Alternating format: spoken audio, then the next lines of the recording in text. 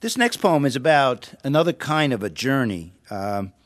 It's the one your spirit takes at the time you die. And between the time you actually die and the time it takes for that spirit to move through various realms, 49 days, they say, to find a new life to be born into. This is what the Buddhists believe. And may we be saved from the fearful, narrow passageway of the bardo. May we be placed in the state of the perfect Buddhahood. So I wrote this poem after reading the Tibetan Book of the Dead, and these are sort of my thoughts on that book. On reading the Tibetan Book of the Dead. When I am reborn, does it have to be here on this planet, Earth? Or can I go to another planet, be reborn as a Martian, or one of the sentient beings somewhere on one of Saturn's 18 moons? Do I have to be reborn in this galaxy?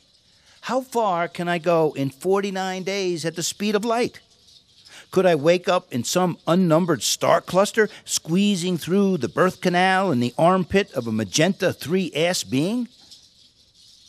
Or can I go far beyond this, to another side, a place not even in this universe, a place where I read another Book of the Dead and ponder my past life in a galaxy far away?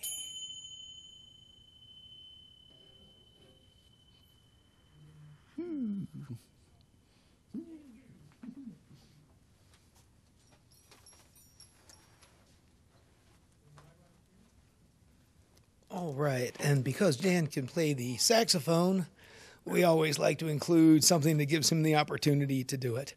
Most poems sound better when a saxophone's playing along with them. When I lived in Albany, New York, of course we get down to the big city. It's only a couple hours away. And whenever you go to the city or whenever you go anywhere and you're a poet, it's like going fishing. You always hope you're going to bring something home. In that sense, a poem or at least some notes that you can turn into a poem. And so that's exactly what happened. I was down there writing notes. The world delivered me the material. I just had to put it in an okay order and figure out how to say it. And that's what this is about. It's called Manhattan Blue. I walked out in the world and saw the whole duck walk of life. The saxophone man who checked his face and raised his horn when Sigmund Freud was young. The 1029 out of Harlem, soldiers on the train talking trash to Midwest women. Everybody fascinated, everybody blamed. I saw an old Hispanic couple dragging their plastic carts across an empty parking lot beside the Hudson. His was red and hers was blue, and they never looked up or around or at each other, but they knew something that was sad. 3 a.m., strolling down 6th Avenue after the Blue Note Midnight Show. Street vendors are still out vending old issues of discount magazines and useless prophylactics. I saw a little dog with a peculiar limp drag his owner to the curb. I smiled at beggars, hummed a tune, and dreamed I heard it rain. It was a most unusual dream. Without pictures, it was a portrait of the rain coming down at such a slant. It drowned out all the other sounds and didn't really bounce or hit the ground or me or buildings when it fell, and it was blue. And it defined the entire jazzy universe that cool Manhattan night. And it was blue.